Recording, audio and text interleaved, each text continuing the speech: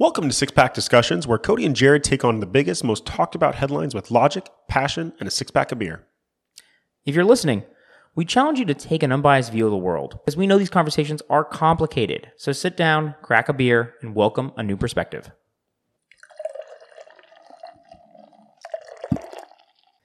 Okay, Jared Jones, we are live today, buddy. Six Pack Discussions. We are drinking Shinerbach from Texas. Unfortunately, one of us here, not me, forgot that we've actually had this before. Yep. Not even that long ago. I would say probably within the last 2 months I picked this up because I remember trying to say Spoetzl Brewery out of... It was not 2 months ago, first of all. Shiner, Texas. No way in hell. Okay, within the last 3 months. I know we had it... Within the last 12. We talked about it in kind of, honestly, length, I thought, but not length enough for Jared to remember. All right, what are we talking about today, man? Dude, unions, how they work. Are they good? Are they bad? Are they indifferent to the American economy? Unions. What was your general take when you saw this on the list and during your research? Did you know much about unions? Much about him? I would say no. So here's where I'm at, is I don't really know if there's a political line here or not. That's one thing I found really interesting about this is I don't feel like this is a Democrat-Republican issue. Would you? I think in general, Democrats normally like unions. But would you say a majority of the workers in union tend to be Republican, right? So that's why I would go against it. Kind of. So the largest union is teachers. Teachers, I would say probably in general, 70 to 80% are Democrats.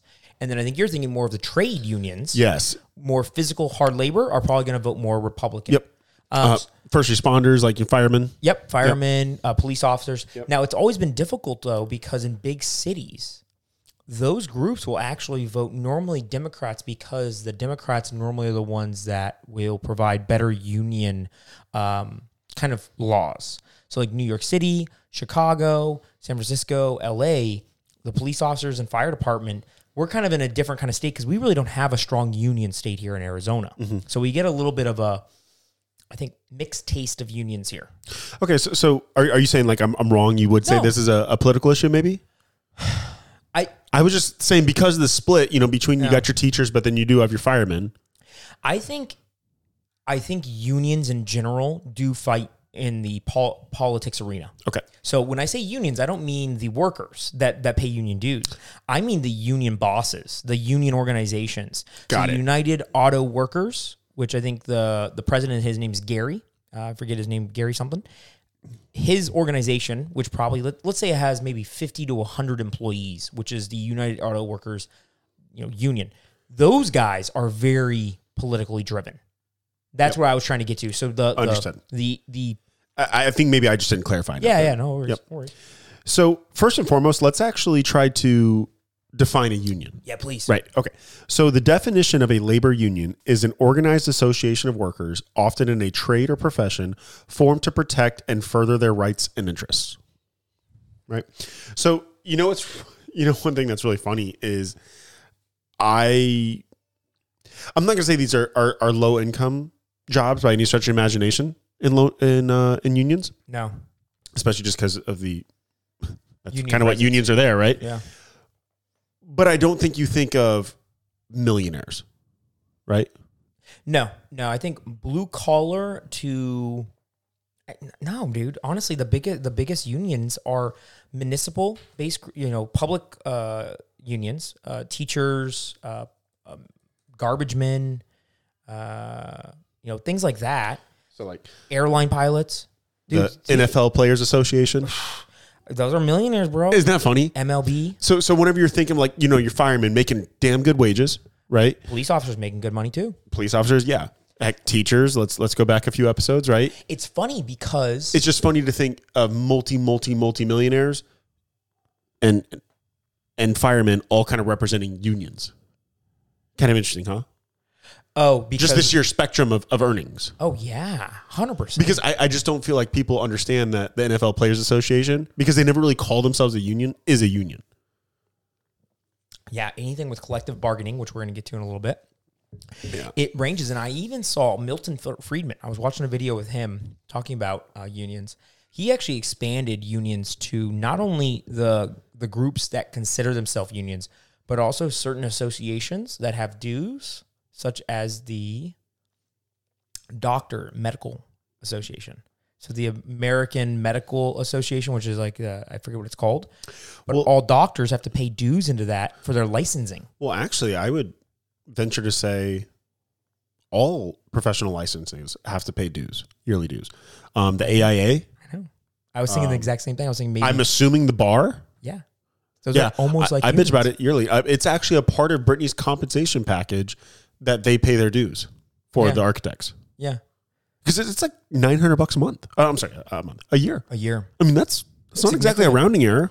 No, it's significant. And so when I was reading through, and Milton Friedman said that, he's like, guys, one of the strongest unions in the entire U.S.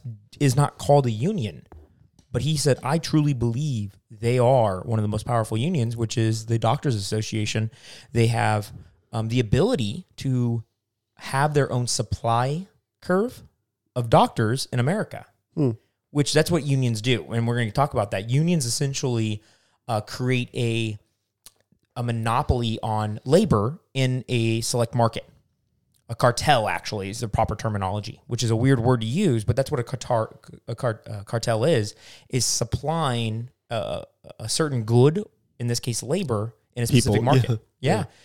So a lot of people have looked at unions and say you're kind of like, you operate very similar to how cartels operate, which is kind of cool, right? Kind of cool. Interesting, thought-provoking. Yeah, exactly. Yeah. So how did they get their start, would you say? So the first ones that I saw were mostly, I think, mining. I was like coal mining. Coal mining. I think just miners in general. And it was mostly actually protections of health. Yeah. It wasn't wages so much. It was just like, hey, we are in unsafe conditions and we die every other day. So I think a lot of miners started going on strike, not showing up for days, and said, hey, we need better pay and we need more control of our workplace environment. So that's actually kind of where I was conflicted because of its roots. I was like, man, I'm good with that because I mean, there's so many carcinogens that they were inhaling. I mean, it was poor working conditions, to say the least, right? 100%. And to now what I see what unions have evolved into is just kind of interesting to see where we came from not too long ago, mind you, to where we are. Yeah, the first unions that popped up in the 1700s, late 1700s, were a brand new country. But really they became prevalent. Sorry, not prevalent, but they started actually staying, where they had staying power. They weren't just lasting for like a couple of years with those mines that closed down. They had staying power in the late 1800s and early 1900s during the Industrial Revolution in America. Think of automobiles, think of steel manufacturing, think of railroad workers. Those were the big unions that started to unionize. And then FDR, of course, made it easier for, he created unionized laws where people could unionize and not have repercussions to their job from their company, right? So you could actually go on strike and not feel like you were going to get fired the next day, right? So FDR really expanded that role. And most of all that was done in the private sector, right? Meaning, me, Jared, and Cody, mining operation, we would essentially now have to deal with possibly a strike once in a while. Maybe increase our wages by 20 cents a day, whatever it may be. Public sector had never seen any type of unions until very much later because it was actually not allowed under law. So there's my background. Did I miss anything there? Nope. No, you actually expanded a little bit more into the public, but no, I appreciate that.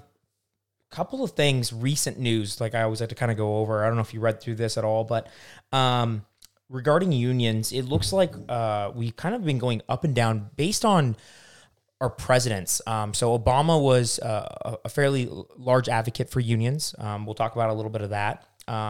President Trump was not an advocate so much for unions. He was kind of, I would say, a laissez-faire president on unions specifically. There wasn't anything that he did against or for. And then recently, President Biden, he actually is very much pro-union. He said multiple times in different speeches that he is looking to create more high-paying union-based jobs. And I think a lot of this you can even see, not only in just his rhetoric, right, meaning his talking points, but even in some of the bills that he's been pushing for. One of them is the Build Back Better plan that we talked about, infrastructure bill. He plans on injecting $3 billion into the U.S. auto industry, specifically for zero-emission cars manufactured in the United States. Now, here's a funny little fact, though. So when he did that and he was signing that bill into effect, and also doing a couple of executive actions, Ford, GM, Chrysler, and the United Auto Workers presidents were invited to the White House to speak on how this will affect the workers in Detroit. Do you notice who was missing? If this was a bill specifically for electric vehicles in America, made in America, which manufacturer was missing? Tesla? Yeah. Tesla was not invited. They're the largest producer of electric vehicles in the United States, but by a wide margin. Huge. 10,000% difference, right? Do you know why? I'm assuming Elon, but they're not unionized. Oh.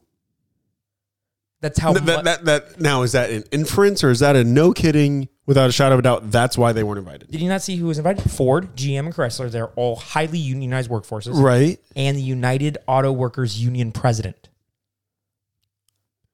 We're meeting about electric vehicles. We're accepting the $3 billion to start producing more electric vehicles in the U.S. and how it's going to allow for increased workforces, better pay, things like that. But the biggest producer of auto workers was or auto vehicles, right? And also some of the best paying jobs in America, Tesla, was not invited because they're not unionized. So you could see that right now the administration, the President Biden's administration, is very pro-union. You can tell right there. Like he said, hey, I don't want you here because even though your workers are good paid, you're producing more cars, you're a bad look for union-based people in America. So kind of one kind of interesting fact. $3 billion. That's a lot of money, huh? Okay. Another thing, recently, Starbucks and Amazon. Did you see this?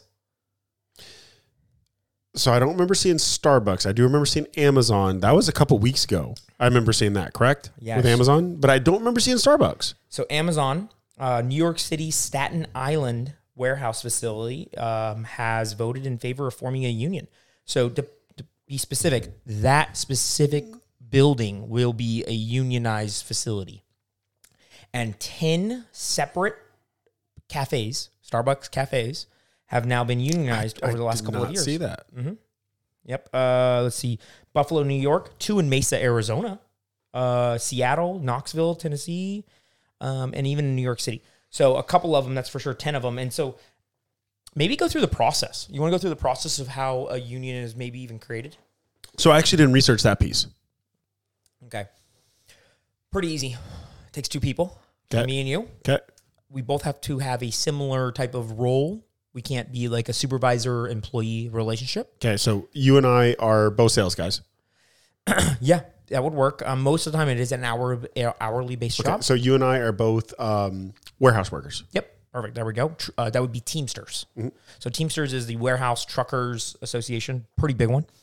They're known for a lot of muscling of people, unfortunately, across the United States, meaning kind of a little bit more aggressive tactics. But me and Jared work at a warehouse in downtown Phoenix, and we will say, man, we're underpaid, and we're essential to this operations. Well, me and Jared go ahead and say, hey, would you want to unionize? And maybe we can get our 3 other guys that work in the warehouse to also unionize. We then take that contract that states that we demand better benefits, X amount of pay increases over the next 5 years, and we go start a collective bargaining with the executor at that warehouse, right? The either manager, general manager, the owner, whoever is kind of in charge. And they then have to decide, are us 5, are we worth it? Or do they want to go out into the market and go find replacements? Because it's almost it's not almost. It is a one for all for one. As soon as me and you agree, and those other 3 people, we normally go through some type of what they call a secret ballot initiative. ballot box is set up somewhere in the office. We go ahead and vote yes or no on there.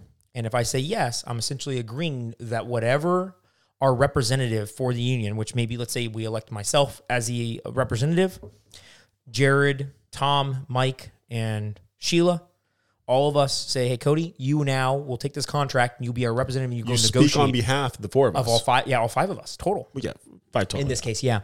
And it's kind of like, hey, all five of us want this, but we will take this. And then there goes into negotiations there.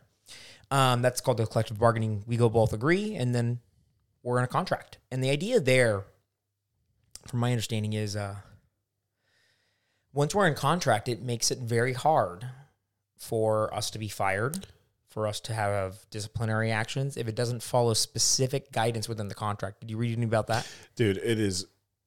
So my brother-in-law, he's a firefighter, and he's told me stories. Dude, once you're in a union, it is an act of God to get you fired. Now, of course, it's still in a way with some of them, at least what I've heard, not just from my brother-in-law, but others, like in passing. It's a little bit of the good old boys network, right? Mm-hmm. It's got that feel. And they can force you out. If you're just a bad actor, they can all but force you out. But in order to get legitimately on record fired, good luck. I mean, you can commit a literal crime and your union rep will argue on your behalf and get it down. So one of the craziest ones I've read, apparently this is fairly common because it's multiple times it's happened. There's precedent set now. New York City, school teachers, you have to be caught 5 times drunk before you are going to be reprimanded with including termination. So 5 times, wasted teaching other students. Not wasted. I don't just drinking alcohol. Drunk. Yeah, drunk. 5 times. I'm Cody, not saying one don't do time. that. Second time. Hey, it'd be cool if you'd stop. 3rd. Amen. 4th. Dude. 5th. Okay, now you're in trouble.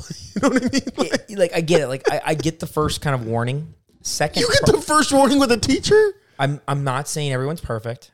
I get it. I would want 0, but everyone's not perfect. Yeah. I'm cutting a little slack. Maybe Let's one. go 1. Yeah, 1 warning. Hey, don't ever I'm do progressive. I'll go 2. Exactly. Even 2. 3rd warning. There's a reason. There's always 3 strikes. Exactly. Baseball is America's pastime for a reason, Exactly. Did you see how many workers are in unions across the United States? Oh, shoot. I bet. I didn't see. I'm going to say 5 million. More than that. 10% of the workforce. So they said 14 million workers represented across about 60 unions. There's 60 big unions. You said 10% of the workforce? Yeah.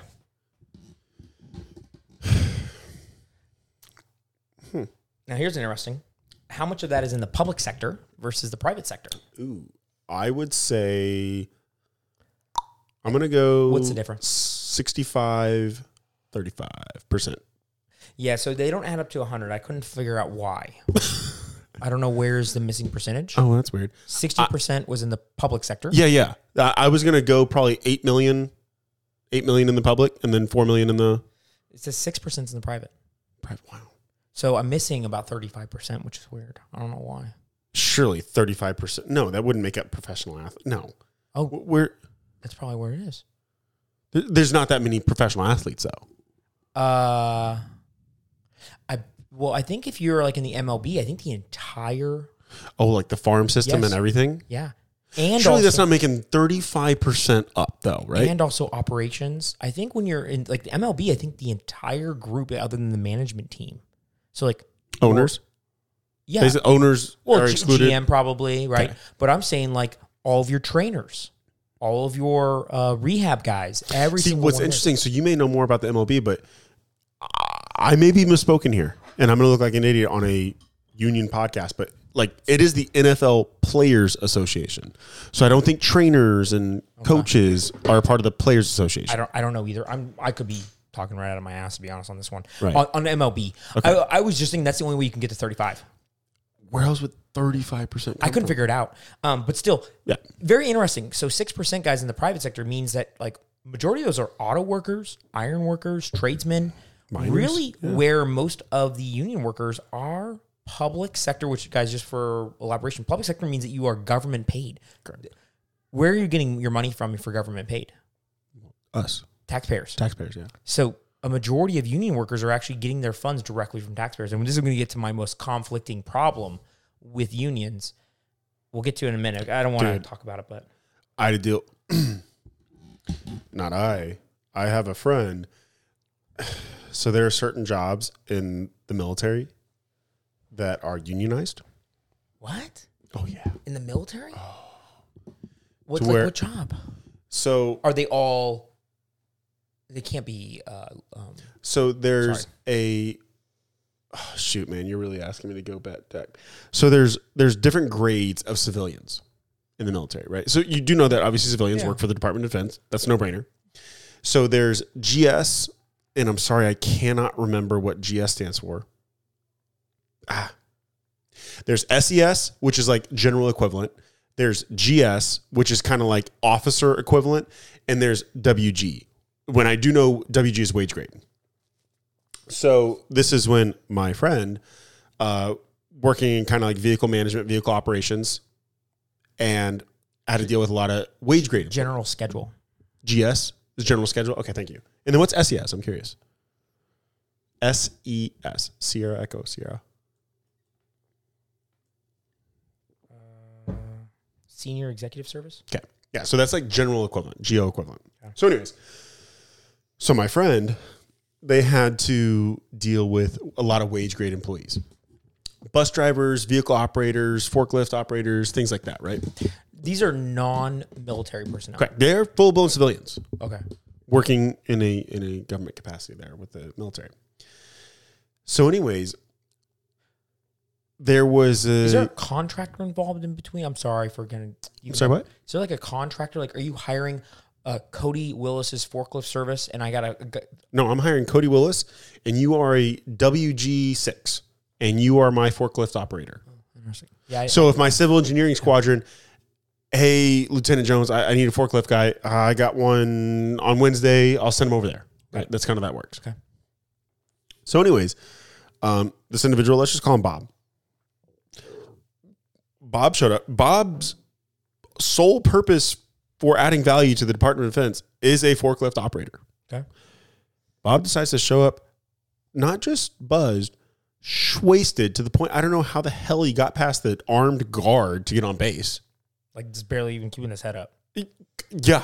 Kudos to him for being able to do that. So clearly can't put him in like vehicle operating. So I'm sorry. My friend is like a brand new second lieutenant. I was like, hey, this is like, I got to write his ass up. Like, this is clearly not tolerated. This is a fireable offense. Like, you literally screwed me. Like operations have to stop for a couple of hours. My friend had to deal with a union rep. The union rep then escalated to not only this brand new little second lieutenant, but then the colonel. Let's just say Bob doesn't even have a letter of reprimand on his record, much less getting terminated. I don't know how the hell you fire a union employee. I've heard it's one of the hardest things to do. And that's one of the ideas. Because it was an isolated incident. Yeah. Yeah. I heard, that's what I've kind of heard in the collective bargaining agreement. This is what my friend told me. That's one of the easiest things apparently to negotiate. Like, as an employer, you're willing to deal with those instances rather than give $1 more per hour. Right? You see what the issue is there. Because if I have 100 employees, $100 an hour more could be very expensive. I have to deal with one of those instances every quarter. So you've been in the civilian industry like the private sector for quite some time. Have you ever either A, been approached, or B, been a part of a union? No, I actually asked that. And there's a couple of guys that were part of unions back in the day. Older guys. My mother has been approached. She's a teacher. Yep. Right? Approach or in one? No, she's not in one. Oh. Yeah. Interesting. I just assumed that she was. I don't think so, because Arizona is right to work, so you have the option, and I think it's like 60-40, so it's not like it's extremely common in Arizona. Wow, I just assumed your mom was. I didn't know that. Okay. Yep. Did you ask her last night? No, I asked her a while back. Okay. Yeah, she's like, well, I get an extra, not have to pay the dues. Guys, right? Cody and I just happened to see his mom last night. So Halloween time. Okay, some background real quick. I want to go through some of this background. So we already talked about how many. Have you cracked your second beer? Actually, I did. You want to talk about it? Let's messed do it. up. So Let's talk about like Cody it all over said. again. Like Cody said, one of us forgot that we had actually had Shiner Bock The worst of us too. from good old Shiner, Texas. Yeah, guys, this is my screw up. I'm going to read it to you again, just in case you didn't see the episode. Small town, small brewery. Every drop of Shiner beer is brewed in Shiner, Texas. Population of 2,069 people. Oh my gosh, that's crazy. By local craftsmen who take pride in our little brewery and our classic Shiner Bock. Do I have more people in my neighborhood than that? Is that weird to think about? Oh yeah, probably. Yeah. So actually, from last episode, that's viewed as a negative, right, to you? Because they don't have that many like food chemists and everything from the Blue Moon episode. Oh. I'm just giving you a hard time. This American-style Bock has a clean flavor and a slightly sweet finish. We hope you enjoyed drinking it just as much as we enjoyed making it. Prost. I think this is a great beer. I think this is, I don't know if Shiner Bock is in American-wide distribution. I would say definitely Southwest distribution, right? Arizona, New Mexico, probably California, Texas, probably Oklahoma. I don't know if they're, in Florida, to be honest. They're probably big. I view this as the Southwest Yingling. Yes, they're like a You know regional. what I mean? How like Northeast people just go crazy over Yingling? Yep, 100%. I'd probably bet that this is the Southwest Yingling. I think this is better. I don't understand the cult following behind Yingling personally. It's old. People like old shit. Dude, every time I go to the Northeast for work, oh, have you had the Yingling? Yes, it's great. I love it. You know what I mean? Yeah. It's borderline laughable. This is just from a sheer nostalgic standpoint. I'm sure, gosh, this is so embarrassing that I can't believe I forgot about this. But What are you going to go with? I think this is 3.8 all day long. Yeah, I was going to go 3.7, 3.8. So Yeah. 3.7 I'll go with. I think it's a great beer. It's not crafty, but it's got some unique taste to it that I like. Like I would drink this any night of the week. Oh yeah. I mean, this is just a good drinking beer. You know what I mean? 100%. I recommend it if you guys haven't ever had a Shiner Bock and you have access to one, go grab a 6-pack, yellow label. For all our Canadian listeners, just reach out to us and we'll find a way to get across the border to you. I'm going to Michigan in the next couple of weeks. I'll get some of my carry on. Grab a couple. Or check back. Okay, so it's funny, we mentioned this. The largest group of union workforce is public sector. We've already mentioned teachers multiple times. Mm-hmm. What are the next two largest? I would say it's got to be our first responders. I would say American Nurses Association. There we go. That's not the next one. Oh, it's not? Oh, wow. And nurses are not public either in most cases. Oh, I'm sorry. You asked for public. I apologize. I Yeah. thought it was just unions as a whole. Police officers Yep. and firefighters. Yep. So there we go. So those ones are the biggest. I said first responders, but Yeah, no, I got what you meant. So those are the biggest ones. And I think those ones, you hear about those union guys often, like police officer unions. For a political official, like a local political official, to get endorsed, it's a big deal. I mean, I can only assume in other states. I can't explicitly remember in Colorado or Texas when I was living there, but it's a big deal to get like police endorsed or firemen endorsed. Here, big deal. Like let's say Phoenix police officers endorsed. That means that you're going to get 5,000 votes from the police officers, pretty much guaranteed, and their families. Or people that are just pro first responders. Bingo. So they have some political power, right? And they know that, and they kind of use it a little bit. Okay, so here's an interesting thing. U.S. Bureau of Labor Statistics, did you see what the median weekly earnings difference was between a union and a non-union member was in a similar occupation? So let's say you work for Tesla as an auto worker and you work for Ford as an auto worker. I would say the Tesla worker probably makes 10% more.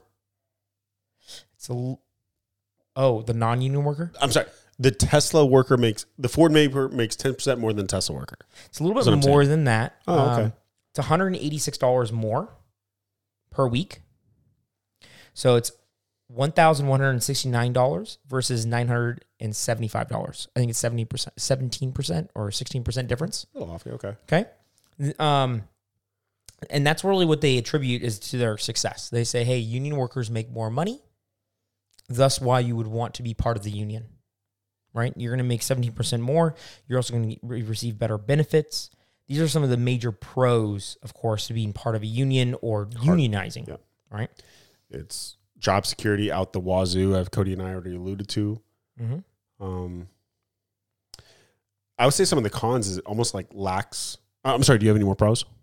I got a bunch of pros and I got a bunch of cons. Okay, yeah, let's hear it off. Okay, pros, I just mentioned higher wages. Yep. This is a crazy pro, but unions make it easier to advance political causes that working people support. Because those union dues, a lot of those union dues actually go towards specific candidates that are pro-union.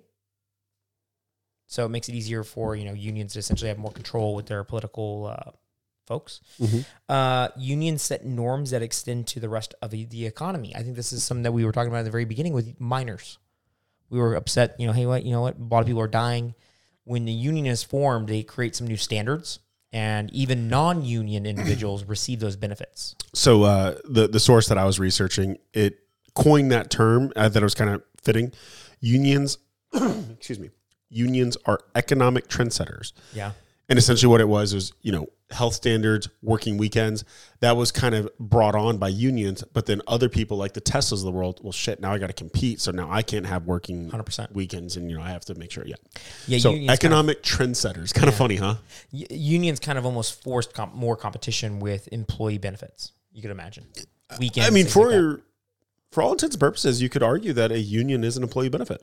It is. Yeah. Yeah. Oh, yeah. A paid employee benefit, I guess. Okay, so here is a, this is kind of, we've been talking about benefits a little bit, and I'm not going to say it's misleading, but it's a little muddy. So one of the pros to being in a unionized workforce is you receive better benefits, meaning health benefits, vision benefits, all those things. Why I say it's muddy or slightly misleading as a pro, though, and I even put a little asterisk next to it, is that unions have seemed to focus on large companies that would probably be offering these benefits anyways compared to small mom and pop businesses that are using comparable jobs. So if you can imagine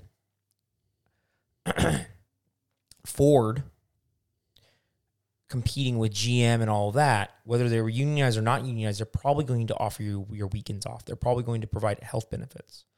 But a small mom and pop shop, and where you're making maybe small tool and die sets that are to be used in the auto industry, they don't provide a unionized workforce.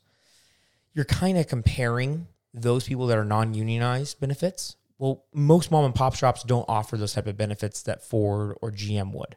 So it's a little challenging to say better benefits because you're comparing large corporations, Fortune 500 companies, to sometimes very small, mom and pop type places. So that's one thing I thought's a little kind of muddy. I don't know if you agree there or not. Yeah, no, I can see that. Okay. I mean, we've touched on that in earlier pop episodes as well. It's hard to compare big corporations to smaller ones. It really is. I mean, it's no different than our conversation with what we had with, was it maternity leave, right? Mm-hmm. That was the episode we were talking about?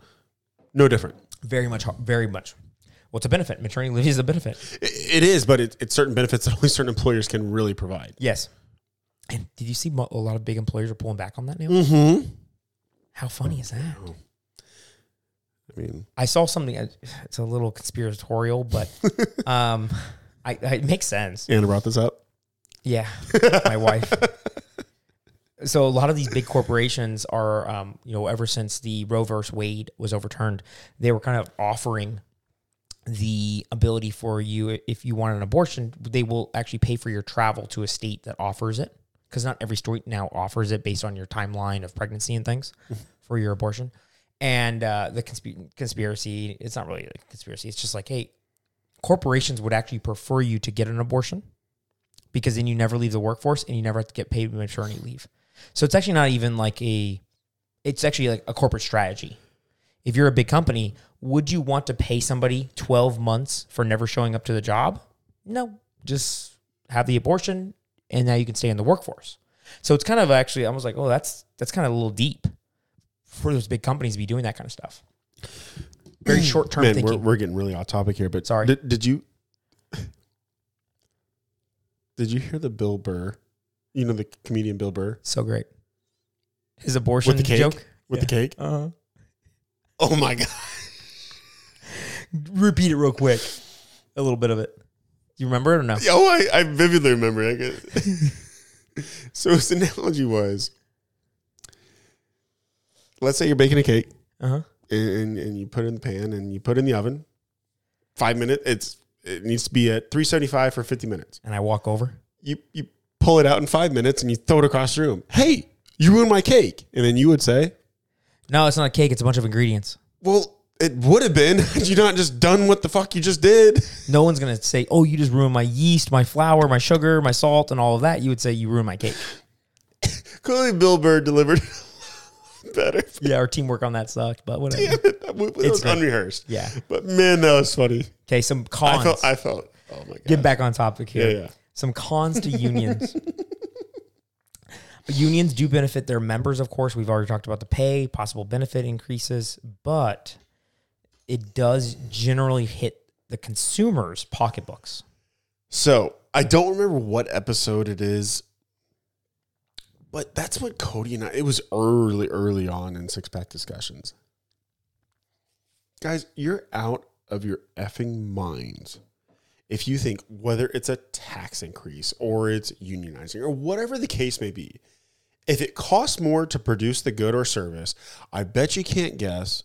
I'm sorry. Yeah, if it costs more to produce it, I bet you can't guess who's going to cover those costs. The buyer. It's not going to be the shareholders and the owners. It's going to be the end consumer, the buyer, to your point. Yeah. Right? So, I mean, that's a big con. Very matter of fact. And this is a big challenge in recent history, and why we've seen a significant decline in private sector union membership. It's only 6% of all union members. It's went down dramatically. It was, I think the highest was in the 50s, around 34%. And we'll talk about a little bit why, but give you an example.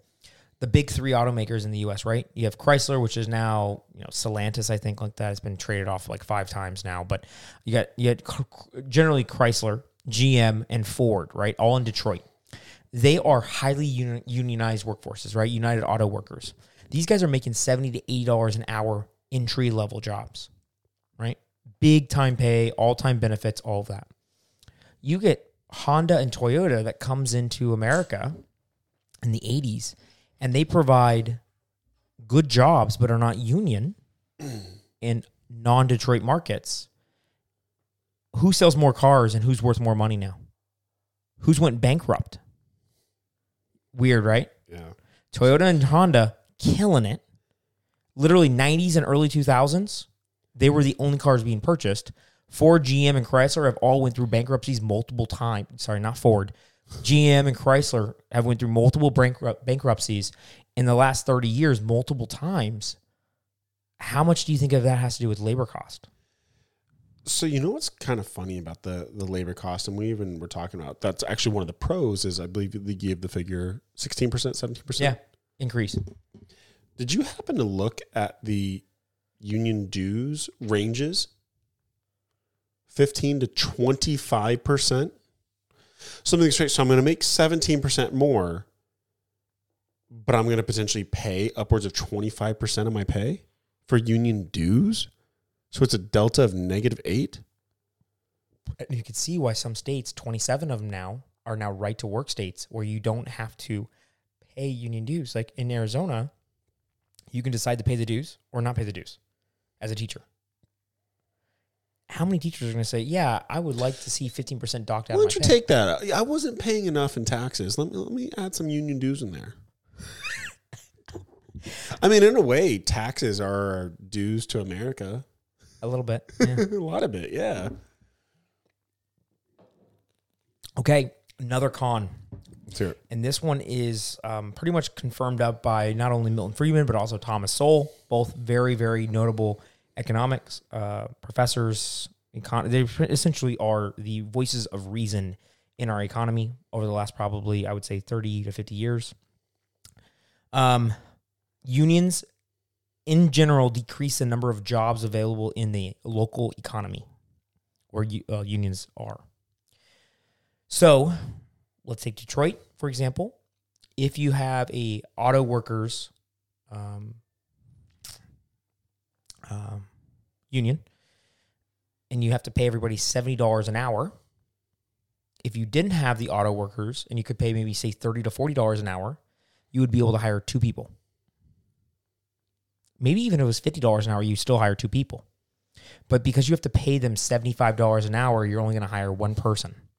And so in general, unions normally decrease the number of jobs available in that local market, thus decreasing overall unemployment.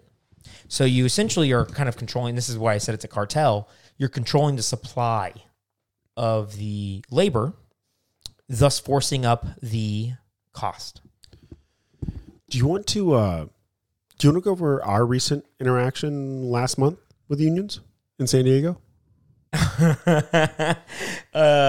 Save that. We could do that in a second here. Okay. It's so awesome. It's so awesome. Congress should remember that union cartels, he actually said, this is, I think it was Thomas Sowell.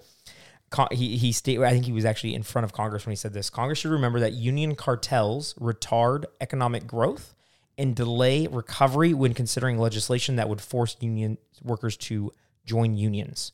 So he was stating this because there was, I think actually during Obama's administration in 2008 and 2009, there was going to be a bill that would supersede a lot of state laws around union forcing dues to be paid in states that were right-to-work states. So essentially says, hey, no matter what, if you are going to go into that workforce, you have to pay the dues. And this is how it is in many states. If you would like to be a truck driver, if you would like to be a nurse, you have to pay the dues. Otherwise, you are unemployed. We're in just kind of one of the states where you don't have that. And so there was going to be a federal law that was going to supersede that. He, of course, was fighting that because he said, hey, if we're trying to regrow our economy in 2008, 2009, the last thing we want to do is force slowdown of job production and delaying recovery. Let's see here. Oh, my last one I'm going to share, and I think this is probably going to be very relevant. Unions tend to put a lot of influence on seniority and not meritocracy. How do you say that word? Meritocracy. So it promotes the group think rather than the individual contributor creativity, essentially. Bingo. So, hey, I've been here for 20 years. I get, the 20-year salary, whether I am amazing or shitty at my job. Yep. Because I've managed to stay here for 20 years. Exactly. Now, the guy that's been here for 5 years, that is just absolutely a rock star of a performer. Whether they're more intelligent, whether they just want to work harder, whether they show up early, they are just more productive. Doesn't matter. You get 5 years pay. You get the pay scale that is meant for the 5-year group. And you know all about this, of course, right? Because the military pay scale is very, very similar. Very similar. So a little bit of meritocracy. I see the analogy, though. Yeah. But the idea there is that unions really do put a lot of influence on seniority, meaning, hey, you know what? It's pretty much just based on every year you get a little more money, you get a little more benefits, and at a certain point you can retire. So it sucks, though, because with that type of setup, do you really promote innovation? Yeah. Nope. No, I mean, it's stifling innovation doesn't even begin to say it. I mean, I love the extreme analogy, but it was an extreme analogy with a very real world application, is because unfortunately, guys, there are people that just do just enough to not get fired for 20 years, and they are making way more money than that 5-year employed individual that's just kicking ass, taking names. And have you read the book Ride the Bus? No, I haven't. Ooh, good one. Ride the Bus. I'm pretty sure it's Ride the Bus. Okay. Pretty good book. What you just said right there. There's a lot of people that are just kind of doing just enough not to get fired. So in this book, and it's actually funny because it's actually generated by a gentleman that has created charter schools almost. So I think he has like 100 plus schools all across Georgia, Illinois, and things like that. His main thing is he's a school administrator, was unhappy with the public school system because there's a lot of seniority, there's a lot of unions, and he couldn't promote people that he thought were the best. So he created his own school system. He's got investors now backing him. He wrote this book, and it essentially is simplifying what you just said, saying, hey, you know what, guys? Every single morning, the bus leaves. Everybody goes to work, right? Everybody gets in their car, gets on a bus, whatever it may be. And you have, in my analogy here, people that like to run, and imagine the bus is like the Flintstones bus. There is no floor. Everybody propels the bus forward. This is your company. This is your school. This is America. That bus is, right? And every morning, people get on it. You have runners, right, that literally will run the entire time. They don't stop. That's 10% of your workforce. You have your joggers, dependable, always there, always on time. They're 20% of your workforce, right? Then you have your walkers. They actually slow down the movement of the bus, but they're essential, right? They're going to be the other half of the bus. And then you have your sitters. You have some people that literally ride the bus. They get there. They show up on time. Yep. Now, do they make the bus heavier? Yep. Yep. And he says, we need the first three. The last ones we need to motivate. And his whole thing is the bus driver's job is to motivate the sitters and the walkers to carry a little bit more slack. So it's very interesting because what you just said right there is a perfect kind of connection to that book. And I just thought about that. Good book, though. You should read it. It's a short book, too. It's like 90 pages. Ride the bus. I'm pretty sure it's Ride the Bus. So, I could be mispronouncing it, something like that. I'm actually writing that down. Hold on. You look it up so our readers actually can look it up, too, by the author. Hold on one second, guys. I could probably fill some of this. You find it or no? First thing I got whenever I said ride the bus is the drinking game, Ride the Bus. Oh, no. Type in the book. I'm trying, man. I could be mislabeling the name. I got it over on my shelf right now, I think. Move Your Bus by Ron Clark. There you go. Move Your Bus. There you go. Or The Energy Bus by John Gordon. It's Move Your Bus. Okay.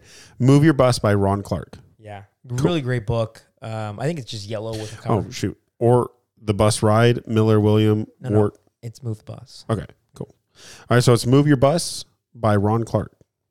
Cool. I'm actually going to mark that down. Yeah, it's a short little book. Yeah, a little 192-page guy. Is that what it is? Yeah. Yeah, it's short. 4.5 stars, 500. Cool. Yeah. No, I've not heard of that one. That Shout sounds out like there. a great read. Yeah. That's free, by the way, Ron Clark. You don't have to, no charge on that one. Next promotion is going to be a free copy. There you go. All right. Opinions, not opinions just yet, but I want San Diego example of us setting up our booth. give it to him.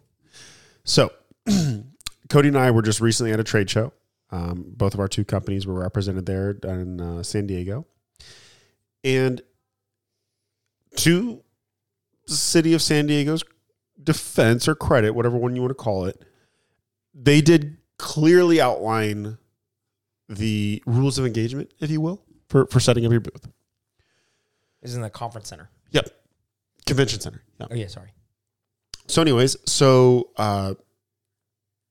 my team, his team, we all said arrive somewhat early, probably about 4 or 5 hours earlier than we needed to, just to make sure that we did tech checks and set up everything up. Because unfortunately, guys, I don't know if you've ever had any experience at conferences, but Murphy's Law is just alive and well with any and all conference setup, right?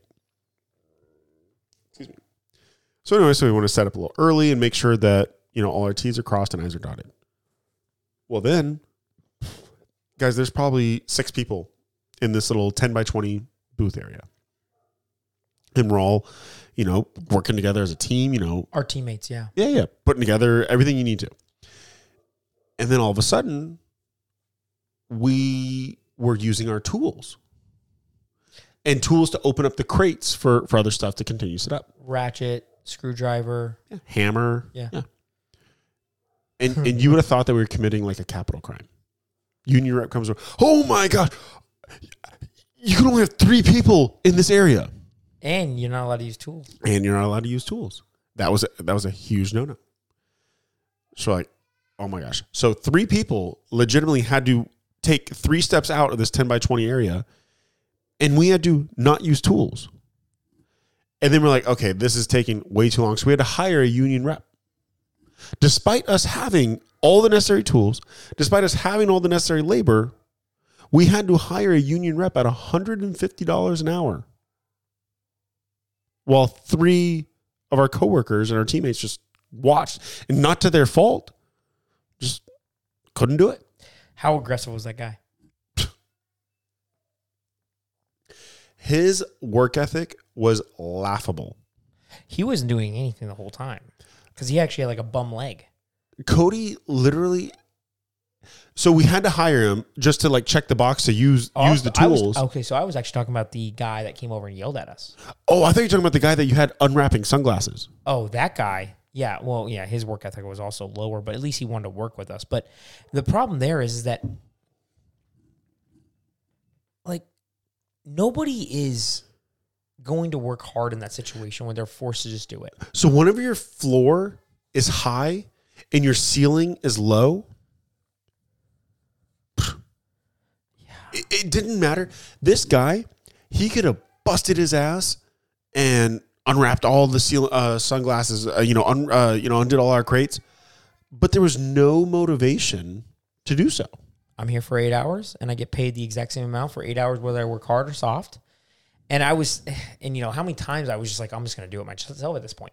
And the expectation by the union was that I should tell him, that union rep, exactly what to do and instruct him how to do all these things and teach him how to do everything for the very first time, where I and our team has done that already 10 times. And so the inefficiency there is just massive. That's just one of those situations where you get so frustrated that the city brokered that agreement with their convention center that required union labor to be used for all conferences. The city brokered that deal. And remember when I mentioned earlier, one of the pros to unionizing is that you're able to broker deals with your politicians. I was hoping you'd say that. And so here's where the rubber meets the road for me. And even Franklin Delano Roosevelt, FDR, who was pro-unionizing. Delano. You just didn't say D. You knew what it stood for. He is extremely pro-union. And in multiple famous speeches, he said, we are pro-union. We want to ensure workforce unionization, better pay, better benefits, safety. But as a public service, we will never unionize public jobs, public service jobs, due to the fact that your union will be represented and be able to donate money to a politician who then can provide benefits to that union in that local community. So it's a self-serving situation. In this case, you remove democracy from that situation. So let's say your local community and this is one of my biggest problems, and I'm going to talk about why, this would be how I would fix a lot of the union challenges. Let's say in a local community, you have a police force, and they're doing a pretty good job, but they want to buy all new equipment, right? So they're going to ask for a little bit of a tax increase. Okay, well, how you would normally do that without a union is that you would go ahead and ask the city, hey guys, we need more money. Go ahead and increase the budget or do a proposition, and taxpayers in that local community can vote on that, and you can increase the budget there. Where it gets challenging is when that union boss goes ahead and goes and pays for a certain politician to be elected, and then that politician goes ahead and votes for the budget to be increased on their behalf. And so it's a self-serving prophecy that goes round and round and round, and you see essentially union-based employees being self-serving in some extent. Yep. And so public, any type of taxpayer-funded unions, I am completely against. I think it makes no sense. You already are receiving taxpayer money. If you want to receive more money, get out there and make people vote differently. Right? That's you don't need a union to take some of your money.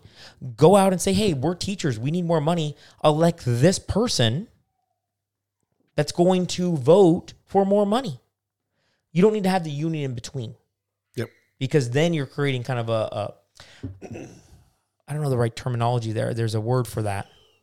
I'm going to say self-serving prophecy. No, I think self-serving is proper. So you know what's interesting, man, is... Did you kind of think through that at all? I did. You were doing this? I did. So my issue was... Because whenever I started looking a little bit more into it, as far as, normalizing not working on the weekends, normalizing good working conditions, and those are things that truly stemmed from unions. Yeah. I was like, hey, maybe I can get behind these. Yeah. And I continue researching and I continue reading and the pros and the cons and the origins, et cetera, right? And then all of a sudden I see that, in these non-right to work states, 27. Yeah. Right. 27 right to work. Thank you. So 20. No. The 33. 13.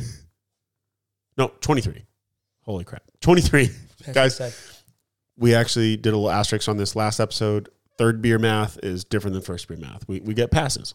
So anyways, 23 states that are kind of almost forced into paying union dues. If you're forced to pay 25%, I never saw that number, but that's 15 to 25. So I'm using it just to make my point. Yeah. 15 to 25% is your union dues on average. Of your yearly pay? Yeah. That's so much money, dude. When do we start taking it into taxes, both state and federal? It's huge. I mean, we're talking your take-home pay is probably 45% of what you negotiate. Maybe not for those jobs. Maybe some jobs. Potentially, right? Yeah. Yeah, that's a lot of money to be giving to other people instead of just taking it home and spending on things that you actually want. 100%. Yeah. So anyways, that was a very long way of saying is I appreciate unions for what they were birthed out of, i.e. the mining industry, to make sure that they were safety first, right? Yeah. But in today's world, because businesses have done such a fantastic job on finding different ways to compete from an employee's benefit standpoint, absolutely, but also from an innovation standpoint. And whenever, even your Chrysler example, I thought was beautiful in that it stifles innovation. It doesn't reward innovation. It doesn't reward individual contributors. It rewards mediocrity. It rewards low ceiling, low floor people. Yeah, 100%. I'm going to give this fun example here. What's that? Get your idea on this because I think it backs up what you were just saying a little bit. So I mentioned that word cartel or monopoly is another word maybe we can use. Yep. So imagine right now, put yourself in your shoes here. Imagine General Motors, Ford, and Chrysler all jointly come together to the table, the CEOs. They all sit at a big table together, right? In their suits and everything, and they say, hey guys, let's all raise the prices to our, best-selling sedan by $2,000. Is that legal? I'm sorry, maybe I missed the first part. GM, Yep. Chrysler, and Ford, CEOs, Yep. all come together at a table. And they all look at each other in the eyes and say, hey guys, let's raise the prices on all of our cars by $2,000. No. That's illegal. That's illegal. Antitrust laws. Yes, that's very illegal. Illegal. Yes. Right? That's I just want to make sure. that's cartel, monopoly type of things. Because essentially what you're doing there is you are working with your competition. Yep. To F the consumer. Exactly. But F the consumer collectively, not individually. Because a Ford CEO saying, I want to raise that Expedition by $2,000. You can do that because what happens after a little bit? Well, then, oh man, maybe it's not worth the $2,000 increase. I like that Chevy Tahoe. Bingo. Competition doesn't allow for that. Right. Right. And that's why antitrust monopolies aren't allowed. Exactly. antitrust laws essentially make sure that corporations or companies or business owners don't collude. That's a word. Collude together.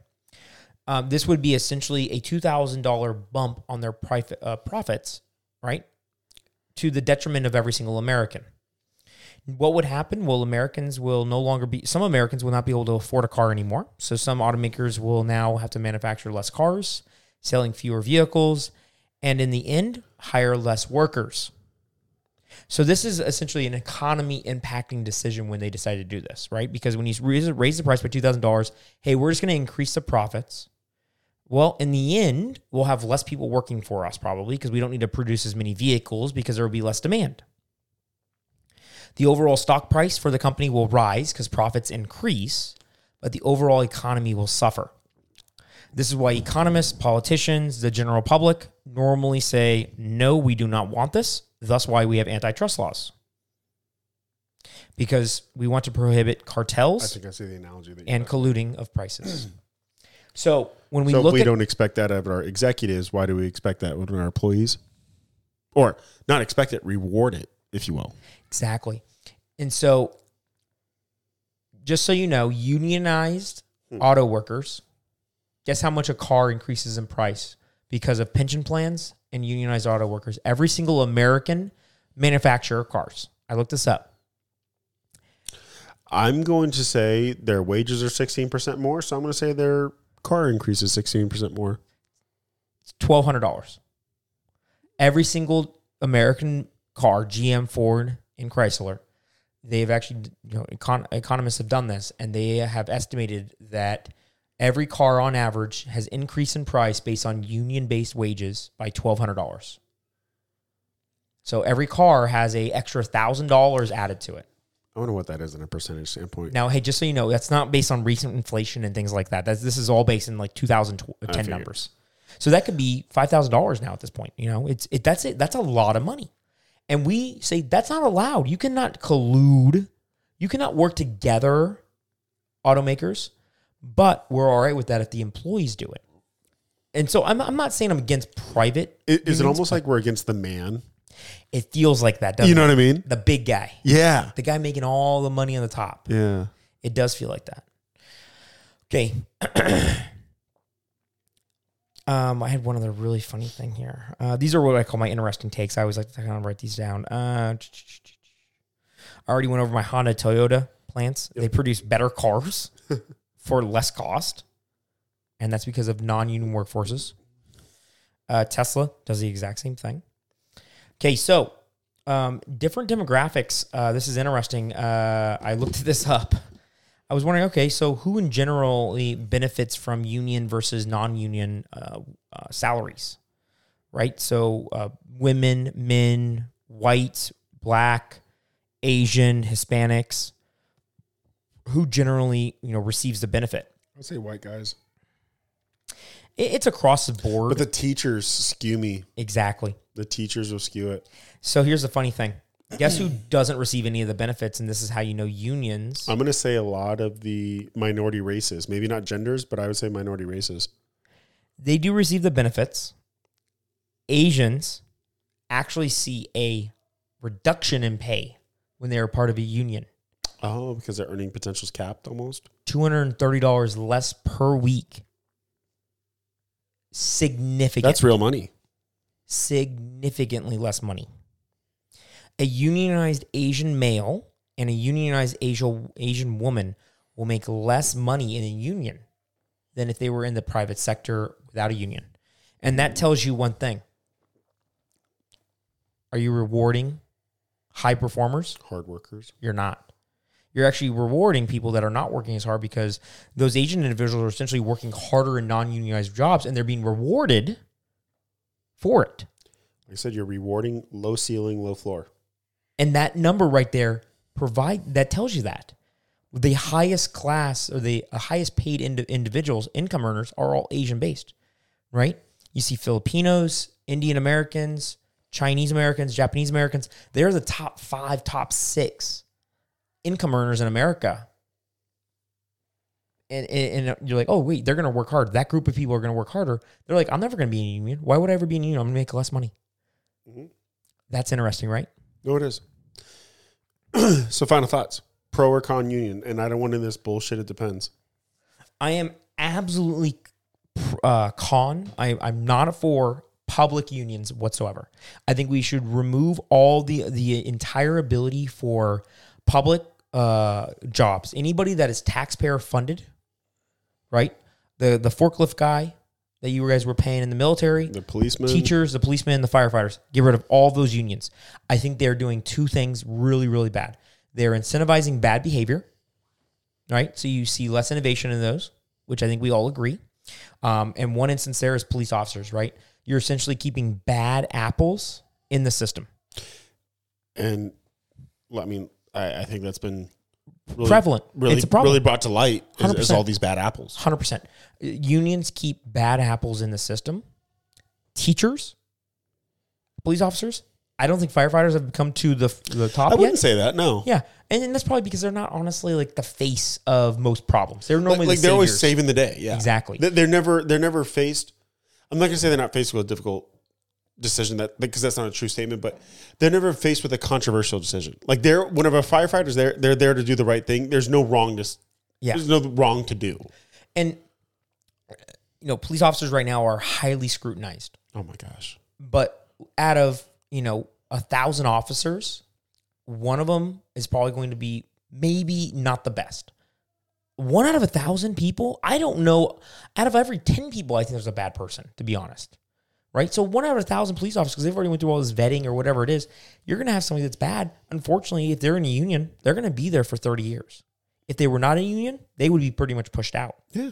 And so I look at public unions, bad altogether. I think we should not even it should be illegal to have unions in the public sector. Completely. Private, the auto workers and all of that, I don't have a general opinion on that.